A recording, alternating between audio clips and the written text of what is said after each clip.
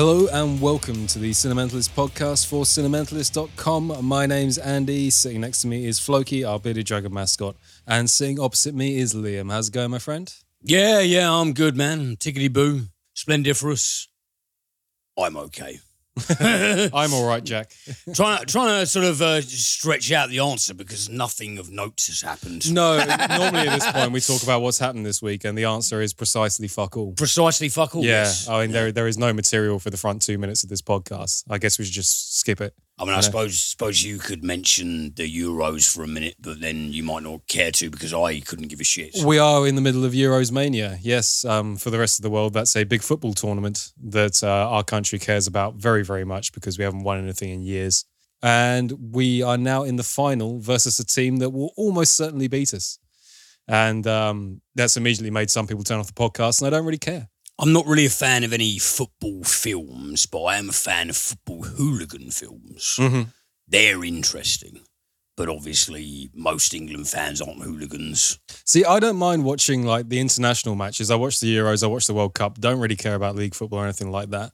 I think we've got a really good team at the moment. I think we've played really well throughout the tournament, and we're about to face the Italians, who are incredibly quick, incredibly dangerous, and will fall over if you fart in their general direction, to misquote Monty Python.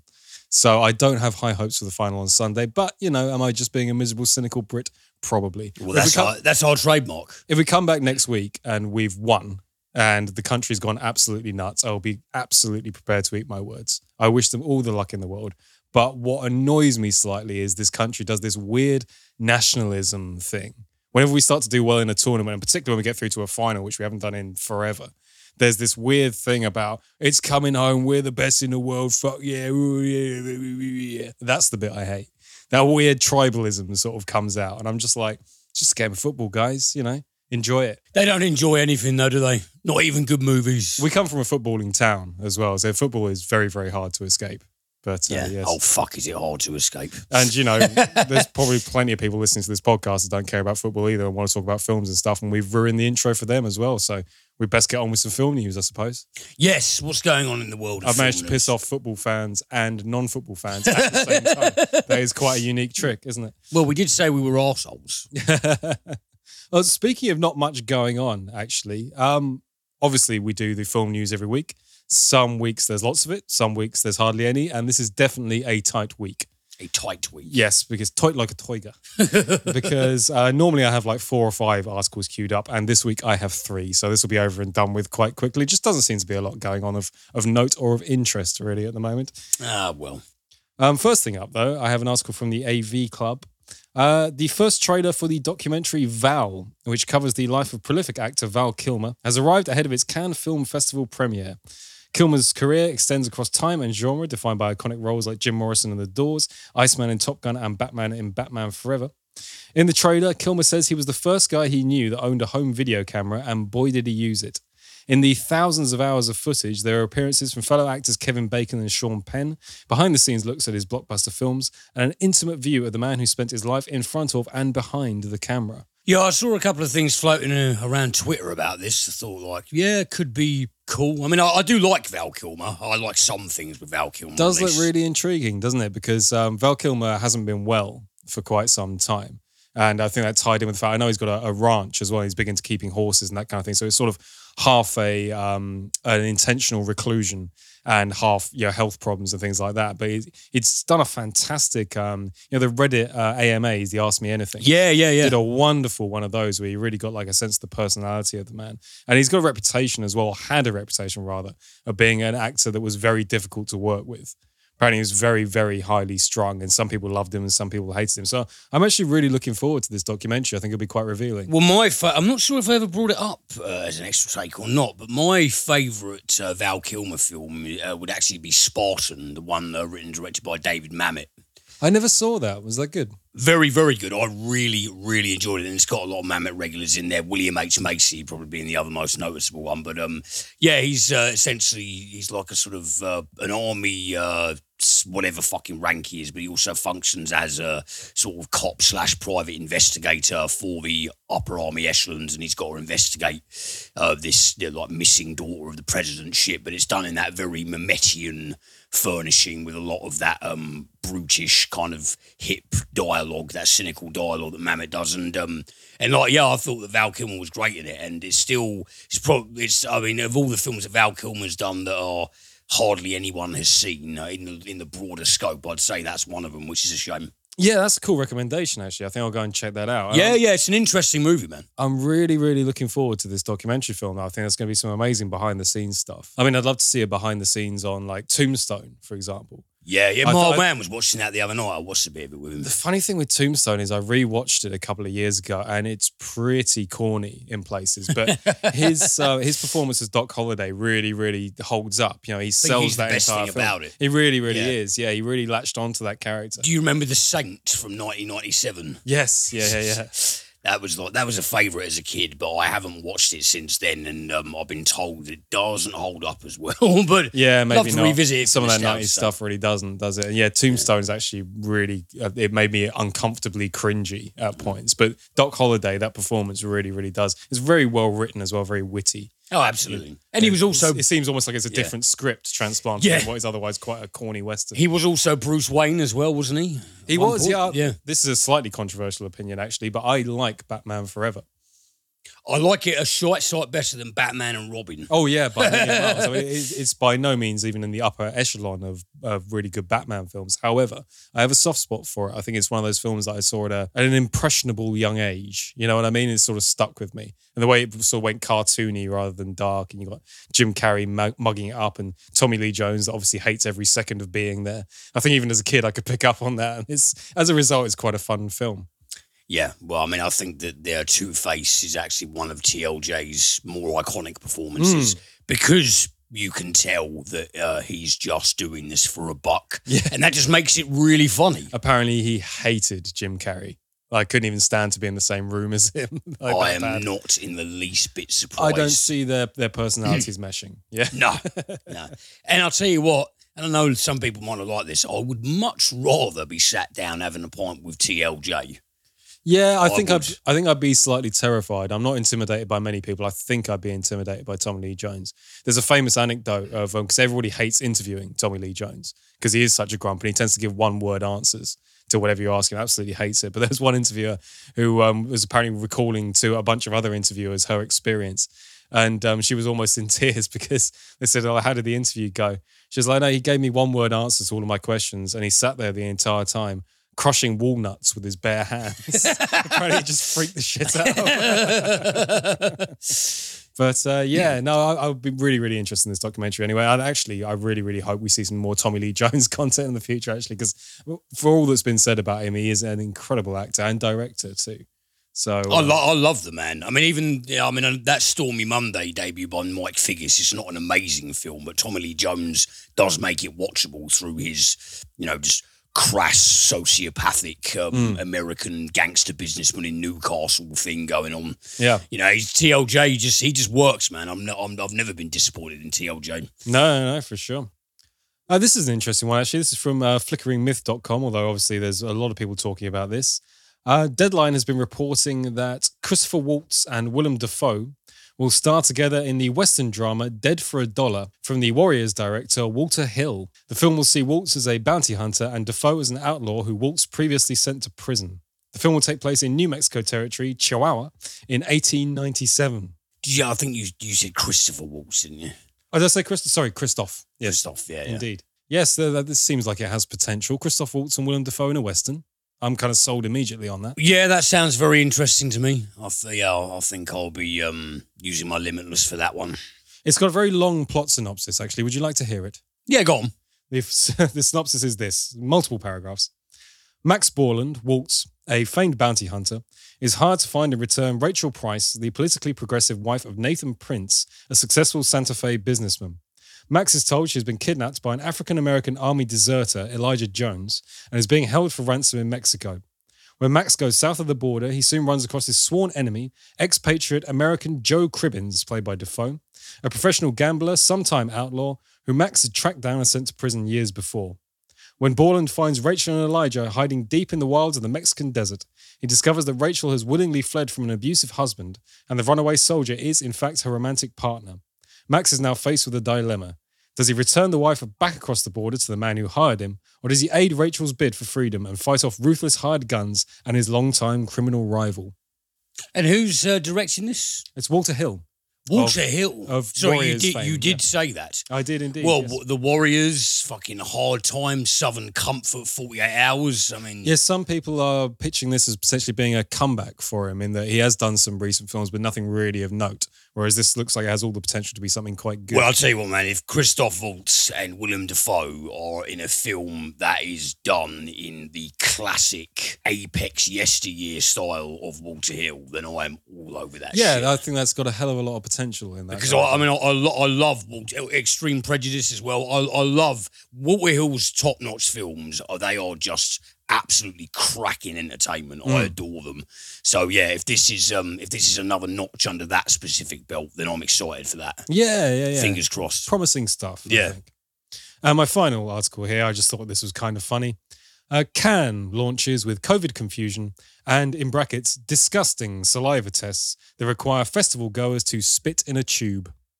Yum, yum, yum. Yeah, this is an article Lovely. from Variety.com, just when you thought the Cannes Film Festival couldn't get any classier. Every single attendee this year is going to have to spit into a tube before you're allowed in, because there's some weird COVID regulations in France at the moment in that you can come in, but you have to do a test. And to attend the festival itself, you have to do another test. And they had a big thing about they couldn't do the swabs because there's some elderly people attending and they're not the best tests, etc. So they basically reduced it down to every single person attending the Cannes Film Festival has to spit. And isn't that a lovely thought? It's a yummy, yummy thought. Have you done one of those COVID tests, by the way, like the one up the nose and down the back of the throat? Probably should have done, but nah. Absolutely fucking horrible. Really, really horrible. I've got quite a strong gag reflex. No jokes, please.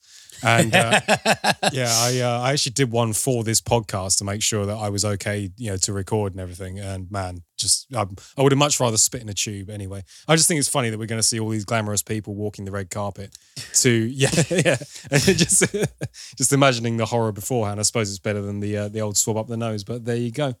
That's it for the news this week. That is all that's happening. Imagine all these any poor French person doesn't know what's going on, watching the footage out of context. They see all of these strange people arriving in their homeland, just going puh, puh, puh. Yeah, I don't think I'll be particularly happy about it. There's supposed to be the Olympics soon as well, isn't there, in Tokyo? And I was reading today that the Japanese people are really, really unhappy with the idea, because the vaccine rollout in Japan has been really slow. There's only like 15% of the population have been vaccinated at this point. Really? It's way behind everybody else. Which is weird for such a staggeringly efficient country. Yeah, it surprised me as well. Known for its efficiency. Yeah. Absolutely, on a comprehensive scale. Japan are just one of the highest functioning societies in the world. Yeah.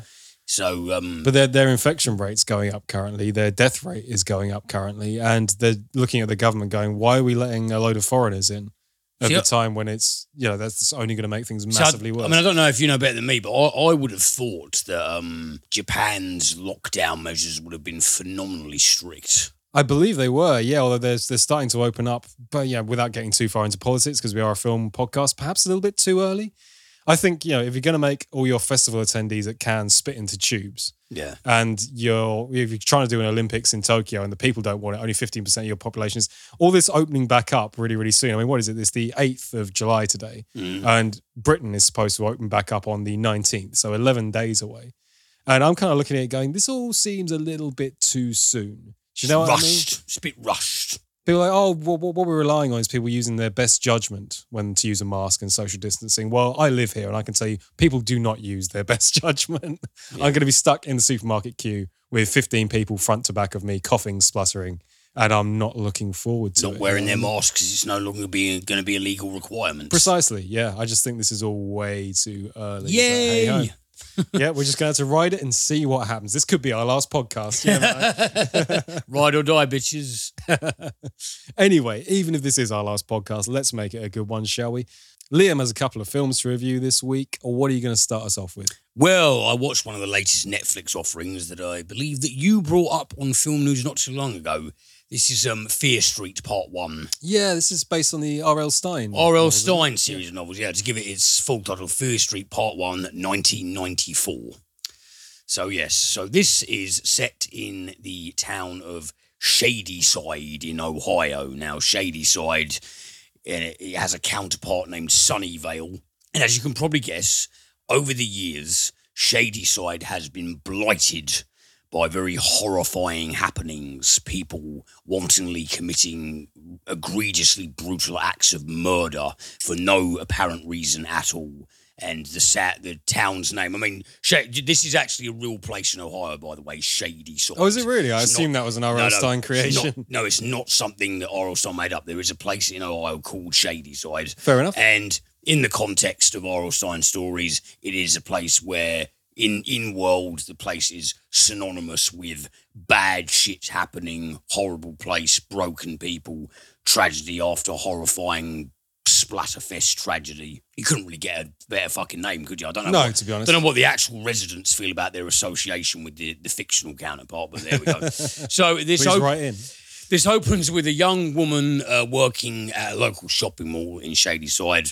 And she's like one of the last people on duty, and she's closing up her store, and her friend who works in another stand across the way offers to give her a ride home. They're both putting down the shutters, and soon we see that she is being stalked around her little section by somebody in a... Basically, it's like a full Halloween suit. It's like a black suit with skull patterning all over it, and they're furnishing a blade. And she is attacked, and she is brutally stabbed to death. And in her dying moments, she pulls off the mask, and she sees that her assailant is her very good friend who she was just talking to not too long ago, who offered to give her a ride home, but he looks completely pallid and dead behind the eyes and not himself at all. He is taken down in a hail of bullets by the local mall cop, and both of them die almost immediately on the floor, and then it cuts to Fear Street. So it's one of those openings. Dun, dun, dun. So then we cut to Dina, played by Kiana Madeira. And Dina is a young woman who goes to high school in Shadyside, and she's part of the local cheerleading team. And she is currently undergoing quite a lot of stress and heartache because she has recently broken up with her girlfriend, Sam, played by Olivia Scott. Sam moves away to Sunnyvale for domestic reasons. And Dina she's always been a bit resentful that Sam never wanted to come out to their friends and family about the relationship they were having. And so she's deeply resentful and bitter over Sam. Sam has also started dating a Sunnyvale jock, a rather nasty, contemptible prat named Peter, who openly shows contempt for Shadyside and says like, oh, your town has so many tragedies. When it's a tragedy every week, it's not a fucking tragedy. It's a fucking joke. Like you guys are just all losers and freaks. Blah, blah, blah, blah. A lot of animosity between the two places. Well, the two teams, after this football game they have, they get into an accident after a prank gone wrong, and their respective vehicles crash, and Dina's ex Sam rolls out of the car, and she stumbles on top of this weird little patch in the surrounding woods, and suddenly this horrifying bright red tinted hallucination just flashes in her mind's eye. It's very, very strange. And after that, they're having an argument, they're recouping, Sam gets put in the hospital, Dina goes back home, telling her brother Josh what happened, and like her other friends, Kate and Simon. Simon's played by that Fred Heshinger kid. He was in that horrible Woman in the Window that I mentioned with Amy Adams. Oh, yes. Yep. He was the weird kid that comes by. And Simon and Kate's played by Julia Raywald. Like, Simon and Kate are essentially, they're like the two kind of lovable, goofy best friends who, like, they have a little drug sideline going on, but they're a couple of good kids, really. It's that sort of shtick. And essentially, while Dina's trying to get over her heartache and also this new tumultuous event that has landed her ex in hospital, she notices the same weird skull-masked Halloween freak that was in the opening of the film standing outside of her house. And she thinks, oh, great, one of these Sunnyvale pricks is here to terrorise me. but it's not one of the Sunnyvale pricks. And soon, her and the gang find out that the events that open the film and the events that are currently turned their way can be traced back to a supernatural blight that has loomed over Shadyside since the 17th century. And they have got to scramble to find out what the core of the mystery is and how they can stop it before loads more gory, sadistic, horrendous things keep happening to the town's pitiable population. So, Fear Street. It's a moderately entertaining supernatural slasher. First of all, Fear Street Part 1, 1994. Watching the trailer and hearing your initial description, which admittedly was the first time I heard about it, I was looking forward in sort of cinematographic and soundtrack terms to something that really evoked the 90s in that retro way, kind of like the in the manner that Stranger Things does for the 80s, and in fact a lot of retro wave / synthwave media contemporarily does for the 1980s. Yeah, I think I made that assumption as well. Yeah, well, it doesn't really. I was hoping for that real 90s kick where it would really put you front and center in some sort of heavily 90s aesthetic with a pronounced soundtrack and with the fashion, something that maybe made you feel like you were back in Scream territory again. I mean, I know Scream came out when I was fucking like 8 years old, but I still watched it in the 90s because I've said a million times before, I watched plenty of things I shouldn't have in the 90s. And I was just, I was hoping there was going to be heavy use of things like landline phones and maybe, a more heavy emphasis on more 90s video games or, 90s popular music and just not more 90s fads. I really hoped that there was going to be something more of a transportative feel to it, and there wasn't, unfortunately. So I was a little bit disappointed in that. There are some pretty cool and freaky moments in it, though. There's a lot of with the film's antagonist, which I won't give away too much of detail-wise. There are some cool moments of suspense. There are some nice little fun, freaky moments. There are, it is imbued with sequences that do put you on edge. It is bestowed with the fortune of having its finger somewhat on the fun pulse. There are moments there where you do, oh shit, what the fuck are they going to do now? What the fuck is this? How does this tie into this? Jesus Christ, this is quite freaky deaky in that sort of bubblegum popcorn factor manner. But really, none of the focal characters are actually that. When I say not likable, I'm not suggesting that a film has to have likable characters for me to enjoy it, because plenty of my favourites are littered with horrible scumbags. But none of them just made me give that much of a shit about them, even for a tongue-in-cheek, slashy-dashy bubblegum horror that's essentially just made for a bit of mindless entertainment, but, to put the willies up you for that added vicarious thrill. No, I didn't really give too much of a shit about how they ended up. But, but it leads into the sequel at the end credits. So, essentially, with Fear Street, it was kind of fun, didn't really do anything I hadn't seen before. What I'm hoping is that the sequel actually gives us more of a reason to give a shit about this franchise. I know they've also got a third installment on the way. Perhaps getting into the second one and then the third one, everything ties up. Because to be ultimately fair to it, this is part of an announced trilogy. So I am keeping that in mind. Yeah, so you got 1978 and 1666. Yeah, the second coming one. very soon as well. This is sounds like from your review as well, it seems to be the most interesting thing about Fear Street is there seems to be some sort of distribution experiment on Netflix's part. In that all three of these films are going to be 2 weeks apart from each other in terms of release dates. So the next one's coming very, very soon. And the third installment coming very, very soon after that as well. It sounds like from what you're saying, it seems it didn't seem particularly rooted in the 90s. 1978, you would imagine, will be much easier to do in terms of rooting it in the 70s. And then 1666, presumably it's going to go full on period horror, Well, yeah, this is the thing, because I'd been seeing a lot of rave reviews for the first installment of Fear Street. But genuinely, it was, as I said, it was nothing that I haven't seen before. It was, if they're going to, because they've already teased at the driving forces behind this mystery. And I'd be lying if I said I wasn't somewhat intrigued to see how they tie it into the upcoming installments, the 1978 and 1666 ones. And, they have given vague hints at how they might do that. But just in terms of the characterization and in terms of this script overall, there was nothing about Fear Street that made it very special.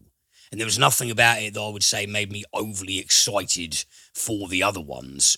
I just hope that the second installment, and hopefully the second two installments, rather, I just hope that they have some more fire in the gut for the audience member. Like, if the 1978 one, if that has a real retro kick to it that, say, for example, really evokes something like Friday the 13th or even The Burning, stuff like that, that could be really good fun. That could be something that might make, would really sucker me in to enjoy the ride in a more pronounced way.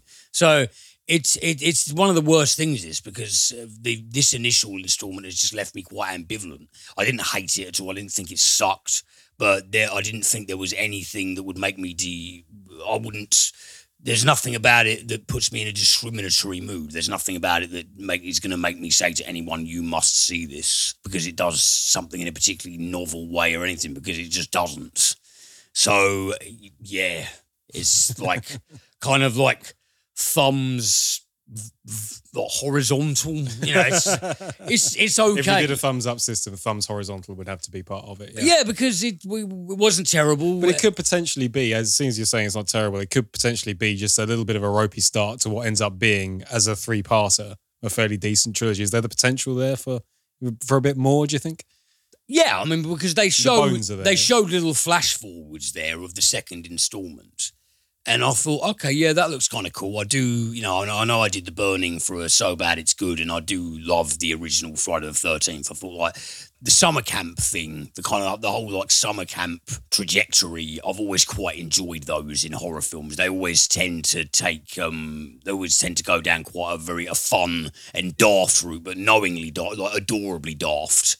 I know adorably sounds very sort of condescending and dismissive, but I don't actually mean it that way. I think, maybe that one could be just a little bit more enjoyable than this, because, as a Kickstarter, it's kind of fine. I don't really know how else to elucidate the summary of it. Yeah, fair enough. It's just kind of fine. Kind of fine. It's kind of fine, yeah. That's a quote for the poster. Yeah, it's just kind of fine. And then second up, we have The God Committee, written and directed by Austin Stark. So this alternates between November 2014 and December of this year, 2021.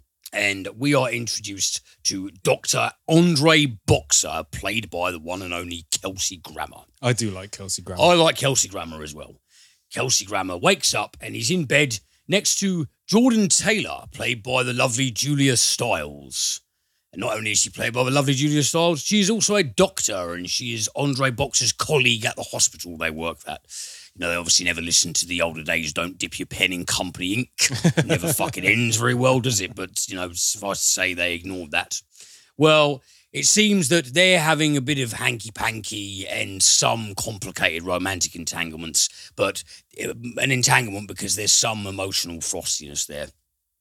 But the thing with these two is that morning they are en route to a committee meeting, the titular committee, which is also comprised of Dr. Gilroy, played by Janine Garofalo, Father Dunbar, Coleman Domingo. He is a ex-attorney turned man of the cloth who still dabbles in legalese and other technical bullshit now and again. And Dr. Alan Lau, played by Peter Kim. And the four of them have come together because they have to adjudicate who is most deserving of a heart transplant that day. Ah, I see. The God Committee. So they're choosing who lives and who dies. Yes, and there's two prospective recipients of this heart, and they basically have to summarise who is most deserving and why. One of the patients, Trip Granger, his father, played by Dan Hedaya, always loved Dan Hedaya, he's an old favourite of mine. He is pressuring Dr. Andre, Kelsey Grammer, to give his son the heart. And what he essentially does is heavily insinuates that this will be rewarded with handsome bribes within the industry. Dr. Taylor, Julia Stiles, is a little bit more resolutely idealistic than this, whereas Dr. Boxer, he's not exactly a wholly unscrupulous and unlikable guy, Dr. Boxer, but he does have a little bit more moral murkiness than Dr. Taylor, which is where a lot of the friction in their romantic / sexual entanglement comes from. And so it darts back and forth between 2014 and 2021. It's a running dual timeline that deals with the decision that the team make in 2014 versus how it has affected them personally and professionally 7 years later in this current year. And how they're dealing with it, and sort of a new dilemma, a comparable dilemma that has also reared its head, as we find out that also contemporaneously Dr. Andre has not actually been feeling very well. Dr. Taylor, she's become rather sort of burnt out and quite functionary and a bit more bitter during her time going up the hierarchy ladder. So yeah, it's essentially a rumination on moral consequences with the split chronology thing, I suppose, to just infuse it with that bit more emotional gravitas as to how... So the consequences of those life-changing decisions. Absolutely, yes, and dealing with it 7 years apart. Okie dokie. So, the best thing about this film is Kelsey Grammer. That's no surprise, to be quite honest. Kelsey Grammer as Dr. Andre Boxer. As I said before, he is a man who shows some, at times, troubling moral ambiguity. But it is also no secret that he does have a conscience and he does have principles that may be very hard for people to understand from the outside, but ultimately he is doing things for a pragmatic reason, for pragmatic reasons that serve something of a wider utilitarian purpose, even though his decisions and his pronouncements can initially come across as self-serving and quite cold. But Grammer is the best thing about this film. Everyone else in the cast, they don't grab you as well as he does, unfortunately. I wish that, but Julia Stiles, Coleman Domingo, Garofalo, even Dan Hedaya, who I love, all the rest of them are kind of just very much moving through the moves. See, Kelsey Grammer in his role, I believe him in his performance as Dr. Boxer. He is portraying this guy who progressively has the weight of the world on his shoulders because of decisions that he has made and a sort of endless internal to and fro about whether he made the right decisions and whether he continues to make good decisions now, 7 years later, while he's also got his own physical illnesses to deal with. I bought Kelsey Grammer as that. Everything else, I hate to say, but it feels quite phoned in, especially when you're tackling themes. You're talking about like medical ethics and office politics, and I love dialogue-driven stuff, and a lot of that is hinted at here, is hinted at in the dialogue.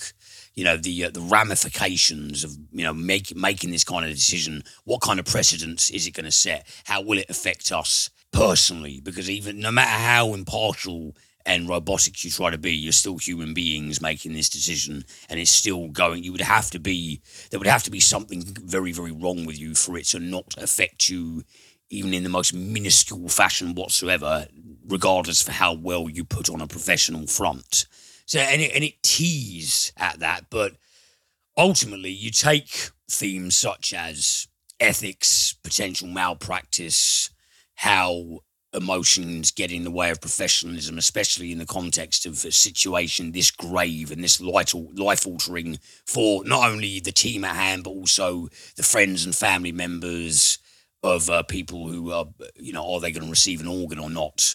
But you take all of that, which is potentially very powerful, and just kind of pressing it through this conduit of watered-down soap opera predictability, largely mediocre acting, and a lot of the plot developments, as the film goes along, they get more tepid.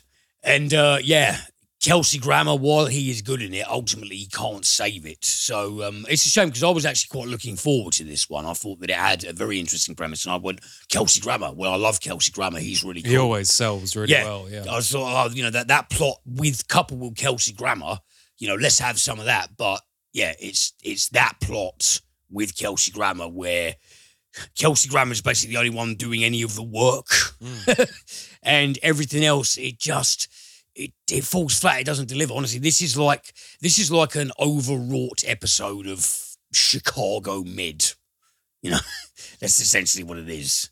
And I mean, the best thing about that is Oliver Platt at a push. But what you're looking at is a much longer episode of something like that. It's just a long episode of a primetime TV medical drama where they don't really hit at the big. I mean, even though House kind of veers into that territory, they still hit at the big guns, and they hit at it beautifully because Hugh Laurie was bolstered by great performances, but because he had so much to deal with, and he carried it so beautifully and epically and made the show last the distance.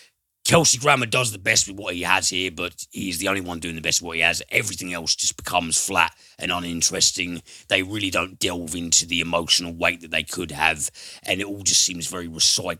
It seems like was heavily recycled material from stuff that's just been done so much better in the past. Stuff that's been done so much more interesting. Because the concept's got so much mileage in it, and as you say, Kelsey Grammer is a great casting choice. And it's a good concept. And I am a sucker for things like moral dilemmas.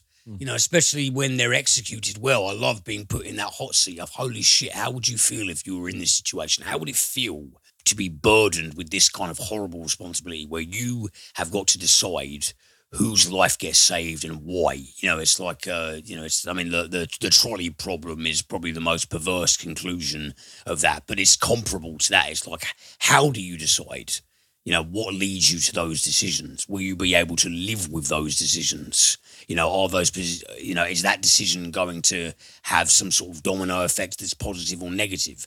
All of that is teased at, but it's never actually given any satisfying illumination. But props to Kelsey Grammer because he does very well. Yeah, well, some upsides then at least. Yeah, some upsides there. So, yeah, basically 2 movies this week where the overall consensus is, Well, this final episode of ours isn't going very well. Well, it's going very honestly, which is kind of the point. So. And that's what you listen to us for, right? Right? Yeah. No, we shill films we don't like. No.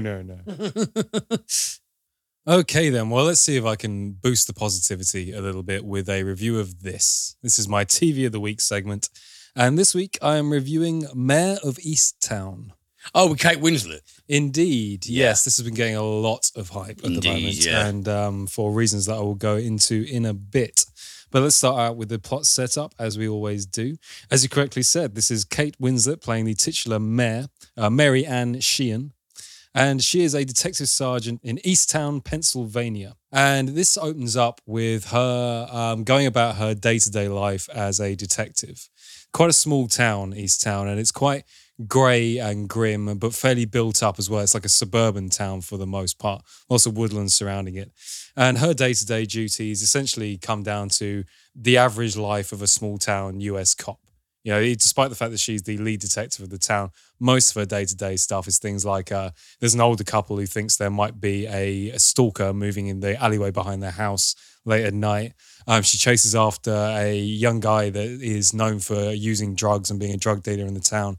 She's generally quite down on her job and down on life. It's very heavily implied that Mare is quite heavily depressed, and for reasons that I will get into in a minute. But she's also got a very, very complicated social life. This is one of those small towns where everybody knows each other. So she's living in a house with her mother. Her mother has moved back in to help her take care of her grandson of her son, who is revealed to be dead. Although later on it's described how that happened and how that affected her.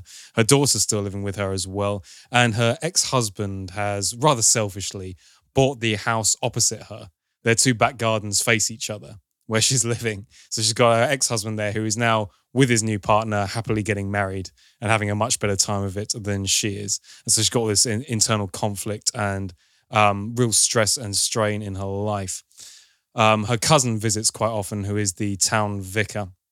And Her life is essentially a series of unfortunate events.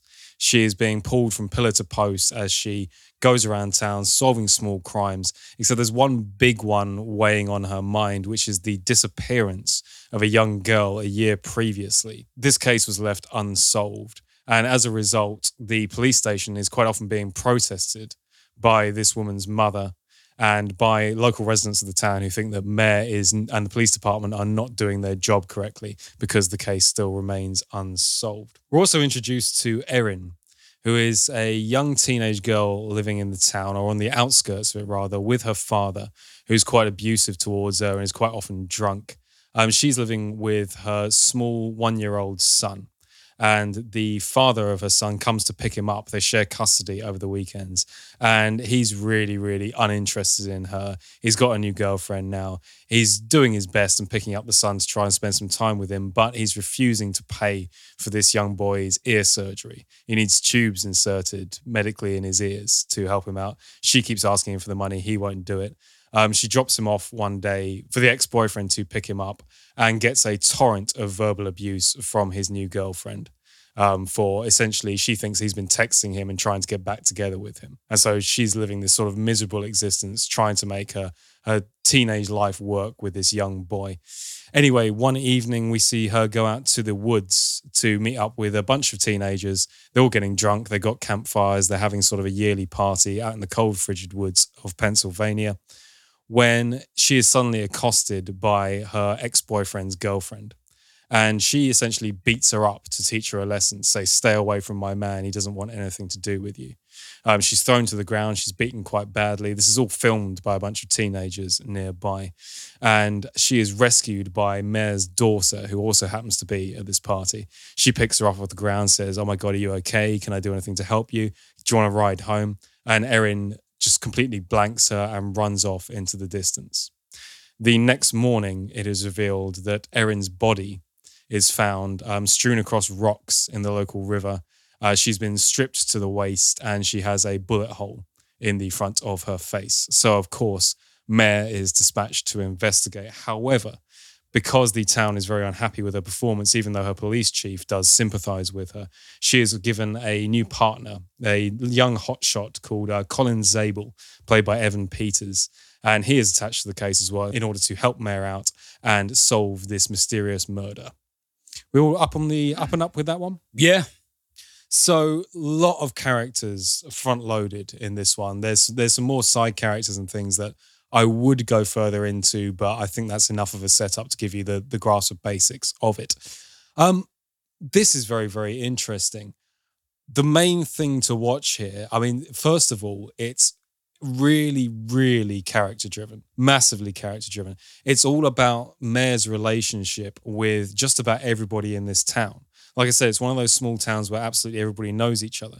So it starts off spreading its characters out far and wide and introducing all these people. And you're trying to keep track of, okay, so that's the cousin and that's her uncle and that's this guy over here who's related to this guy. And it sort of sets out its stage very, very slowly. And then what it does through the course of its 7-episode run is gradually pull all these different elements in together. So you see that each one of them has a very large facet to play in the plot.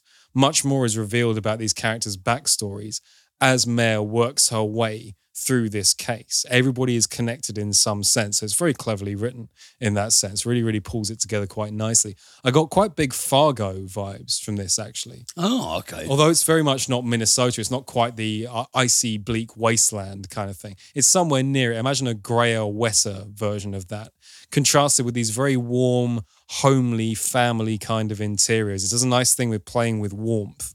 And the outside is very frigid and cold and unforgiving and rough, wild woodland. And inside is very warm and comforting and family homes and that kind of thing. You're getting all this character development, their little interactions between each other.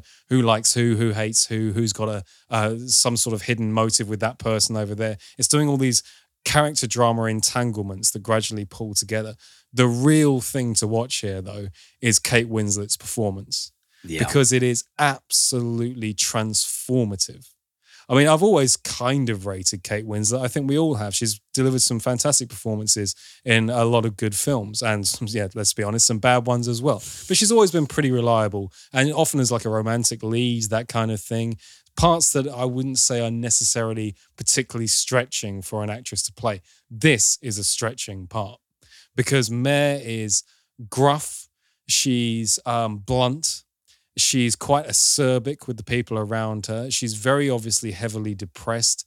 There's sort of an insinuation that she's a bit of an alcoholic. She's forever drinking beer. She eats quite sloppily. She walks with sort of a downbeat swagger. And there's all these little character inflections and things that you think, I didn't know Kate Winslet could do that. I mean, her American accent as well, by the way, is, to my British ears anyway, absolutely pitch perfect. And this is I was doing some research on this earlier. This is quite a difficult accent to do. That East Coast small town thing is really, really distinct. And there's a lot of subtlety in the way words are pronounced. There's a real sort of a timbre to it that is really, really difficult for people to nail. In fact, people from this sort of area famously regard it as a difficult accent to do. Kate Winslet nails it absolutely. It's so transformative, in fact, that you stop seeing Kate Winslet within the first 2 minutes. In fact, I'm almost certain a lot of people have watched this without realizing it was Kate Winslet. I mean, I've like I said, I've always rated her as an actress. I didn't know she was capable of being a chameleon. And it really is. It's chameleonic, if that is even a word. It's a chameleonic performance. In this, the best tradition, it's Gary Oldman-esque. It's Daniel Day-Lewis-esque. You don't see Kate Winslet, you see Mare. And it's through the strength of that performance and the strength of the writing that this show really, really comes together. First episode I found to be a bit slow. The rest of them, I mean, I gobbled all of this up in 2 sessions. Because it really does, once it's set out all its characters and you've got a good grasp of who's doing what to who, it pulls together in a really neat and tapestry-like kind of way. There is a bit of a twist and a reveal at the end that I thought was maybe a little bit hokey, although it's fine enough. You can buy it well enough. It seemed like a twist that was there for the purpose of being a twist, but it sells decently enough. The reason why you can sort of forgive that is because it's so good at handling its narrative and so good at handling its characters. You almost don't care that the twist's a bit hokey because you've really got involved with these people's lives. It feels realistic. It feels gritty. It feels, without ever going too far into the kitchen sink drama misery. There's nice moments of levity, and there's nice Mare's interaction with her mother, who's a bit of an old lush, and there's some nice moments of comedy that come through that. And there's just a real believability to it. You feel a warmth towards these characters. You feel like they're real people. They're rounded. They're well developed. They've got interactions with each other that seem entirely feasible. There's lots of little strands that, like I said, I haven't mentioned because it would just sort of clutter the review. But this is a really nuanced and subtle piece of work. And it's got some really thrilling action sequences as well that you don't expect. I mean, I'll just call them action sequences as maybe overdoing it a little bit. But when things kick off, it's got a real nice usage of its camera. It's got a nice way of building tension and pulling back from it. And there's just a lot of tone changes in this that are real quality. It's got it's an HBO production. We expect, quality from HBO. Oh, yeah. But this is them doing small town character drama in the vein of Fargo and pulling it off. But like I said, the primary thing that I want to get across, you need to see this, not just because the narrative is well written, which it is, but Kate Winslet as now, it's a career redefining performance. It's a bit like the McConaissance, the whole Matthew McConaughey thing. Yeah. Where everyone sort of wrote him off as being the romantic lead, crossing his arms on the front of romantic movie posters, him back to back with somebody in a white background going, you won't believe how many girls this guy's got on the go. And then he came through and proved that actually underneath he is an amazing character actor. This is Kate Winslet doing very much the same thing. I'd like to see more of it. I mean, I've got a feeling that this is self-contained. The way it wraps up at the end, it kind of feels like all of these characters now, you couldn't really do it again because it's so relying on everybody in this town being involved in some sense. For them to be all involved in another mystery of this type would be maybe stretching it in the way EastEnders does. You know what I mean? And then nobody can have this much misery in their lives, purely. But even though there's quite a lot of misery in the show, it's not a miserable experience to watch. There's a real authenticity that comes through it. There's a real attention to detail that suggests that everything has been done with a huge amount of research and a huge amount of respect and nuance and subtlety towards people that live in these areas. It's a really fabulous, fabulous piece of work, actually. I enjoyed it a lot. Awesome. Yeah, that sounds fucking good, man. Yeah, watch it for that Kate Winslet performance alone. Let that draw you in and guide you through. And I think you can't go wrong with it, really. I'd love to see more of it, but another part of me thinks that would just be stretching it too far. You know what I mean by that? Yeah. Yeah, it makes sense. Yeah, no, I know a few people who have watched it and all they've given it is commendation.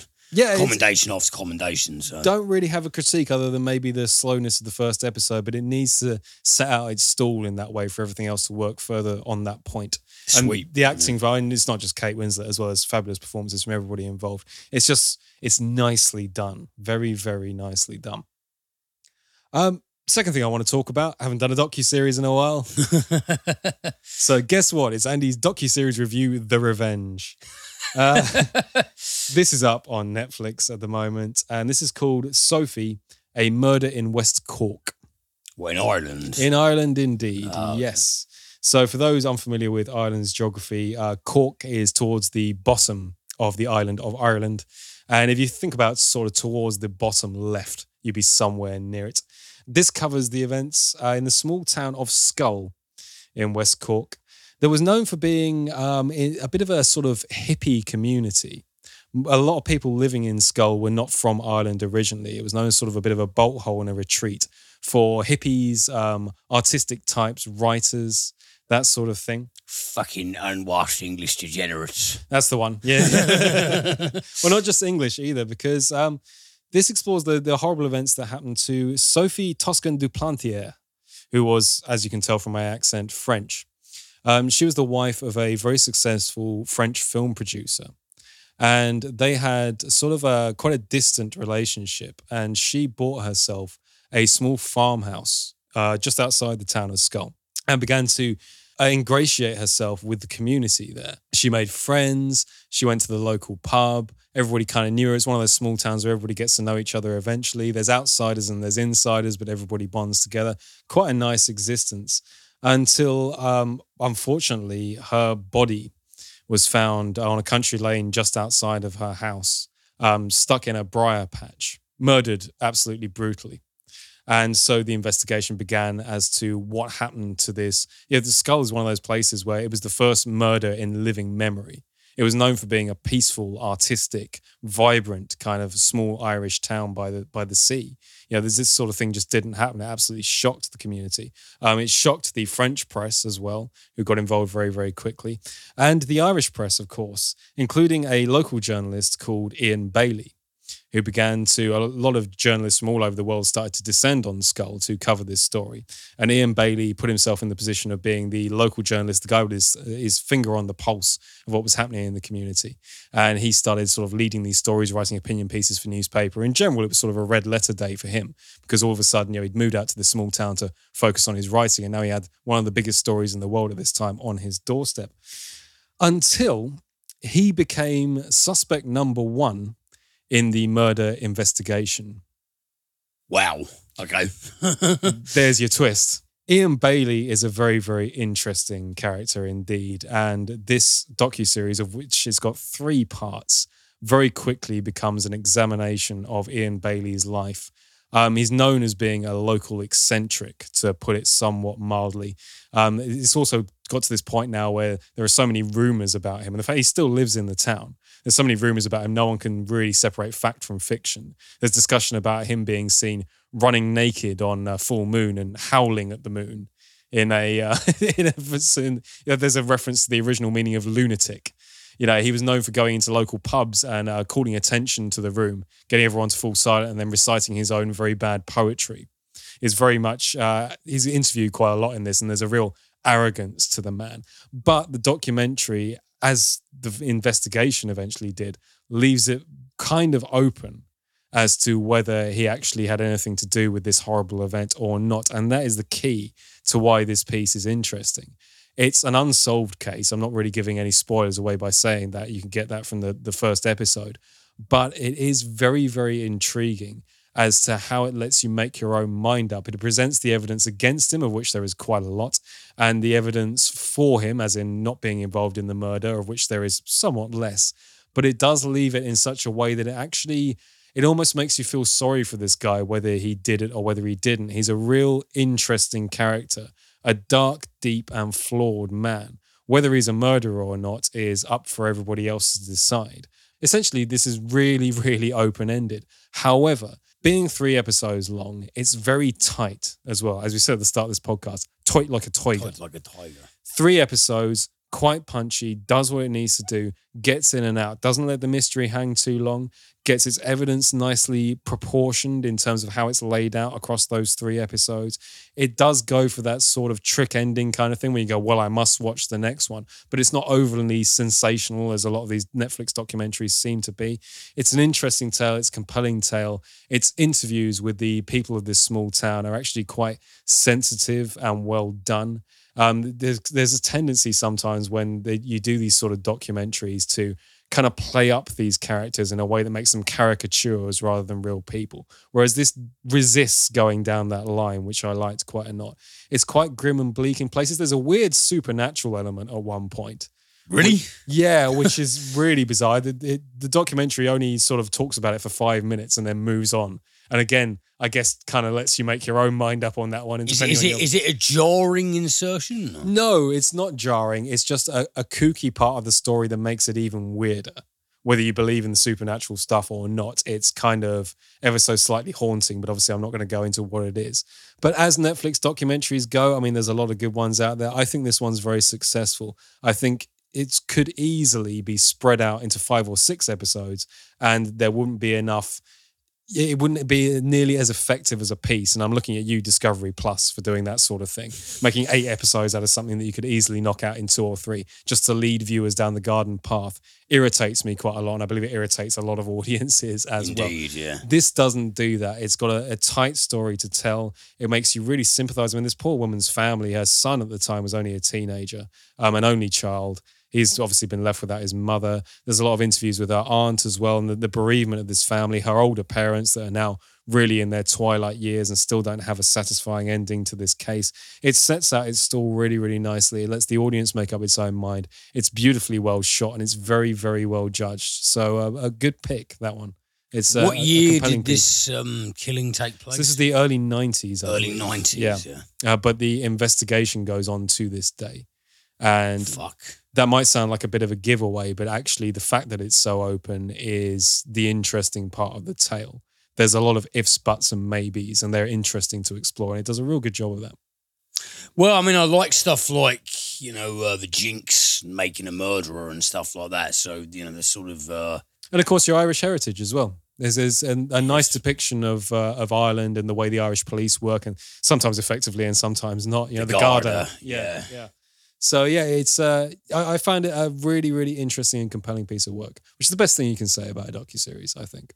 Yeah, I'm intrigued. I am heavily intrigued, I must admit. And you said it's 3 parts. Yeah. So quite easily done in an evening, and I would recommend actually. It's one of those ones. Once you watched episode 1, you're definitely going to watch 2 and 3. It pulls you down the garden path quite nicely. Cool. Yeah, I'll have to check that one out, man. Okay, then. Well, let's finish off with some trivia for this week. I thought I'd do some trivia on R.L. Stine. R.L. Stine. The writer of Fear Street and many, many other books, most famously Goosebumps. Goosebumps, yeah. Let's have some R.L. Stine trivia, shall we? Go on, then. Stile was born on October 8th, 1943 in Columbus, Ohio, the son of Louis Stine, a shipping clerk. He began writing at age 9 when he found a typewriter in his attic, subsequently beginning to type stories and joke books.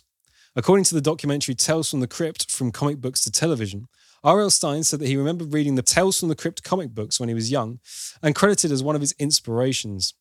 In 1989, Stine started writing Fear Street books. Before launching the Goosebumps series, Stine authored 3 humorous science fiction books in the Space Cadet series titled Jerks in Training, Bozos on Patrol, and Losers in Space. I really need to read those on their titles alone. Losers in Space. Losers in Space, yeah. R.L. Stine's full name is Robert Lawrence Stine. When I was a joke book writer, he says, I was known as Jovial Bob Stine. When I started writing horror, I decided to use my initials because they sounded more serious. It does, like, when I first saw his name adorning a Goosebumps book, it said, like, written by R.L. Stine. I thought that does have a creepy ring to it. Yeah, it is a bit more horror, isn't it? It was a good decision. I do quite like Jovial Bob Stine as a as a humour writer. I think it's kind of good. Before his own work took off in the 1990s, Stein spent the 1980s working on other people's projects. The various projects he was involved with included a choose-your-own-adventure sort of book series for such franchises as Indiana Jones, James Bond, and G.I. Joe. He also developed a trading cards series called Zero Heroes and was involved in developing colouring books for Micey Mouse and Bullwinkle. Yeah. Storied career then. Yeah, I saw an interview with him earlier where he was saying he really liked doing the colouring books in particular because you only had to write one sentence per page. It's like easiest gig in the world. Really, Quids in, man. For a writer, that's just, you can knock out 10 of those in a day. Fucking jammy bastard. Speaking of his prolificness, actually, of the original Goosebumps series, the first one was Welcome to Dead House, published in July 1992. The final one was Monster Blood 4, released in December 1997. In total, there were 62 books released as part of the original Goosebumps series, and it only took Stein 5 years to write them all. Wow. 62 books in 5 years. I mean, admittedly, they are quite slim books, but still, that's a lot of different ideas to get off the table. Yeah. Really, really prolific. He earned his crust. In 1996, Stein's income from his novels was a whopping $41 million. Stein also held the record of best-selling American author for 3 years in a row. That's higher than Stephen King, higher than Danielle Steele, and higher than James Patterson. So very, very lucrative, those horror books. Higher than Stephen King. Yeah. They're good friends, actually, Stephen King and R.L. Stein. I imagine they probably would have been. Apparently, Stephen King said to him once, I can't write horror books about amusement parks anymore because you've used up all the plots. You've done so many of them. There is no more horror left in amusement parks. Yeah, it's true enough. Stein has also written the Nightmare Room series, the Mostly Ghostly series, the Fear Street series, and the Rotten School series. Interestingly, Stein wrote his Fear Street books for a female audience.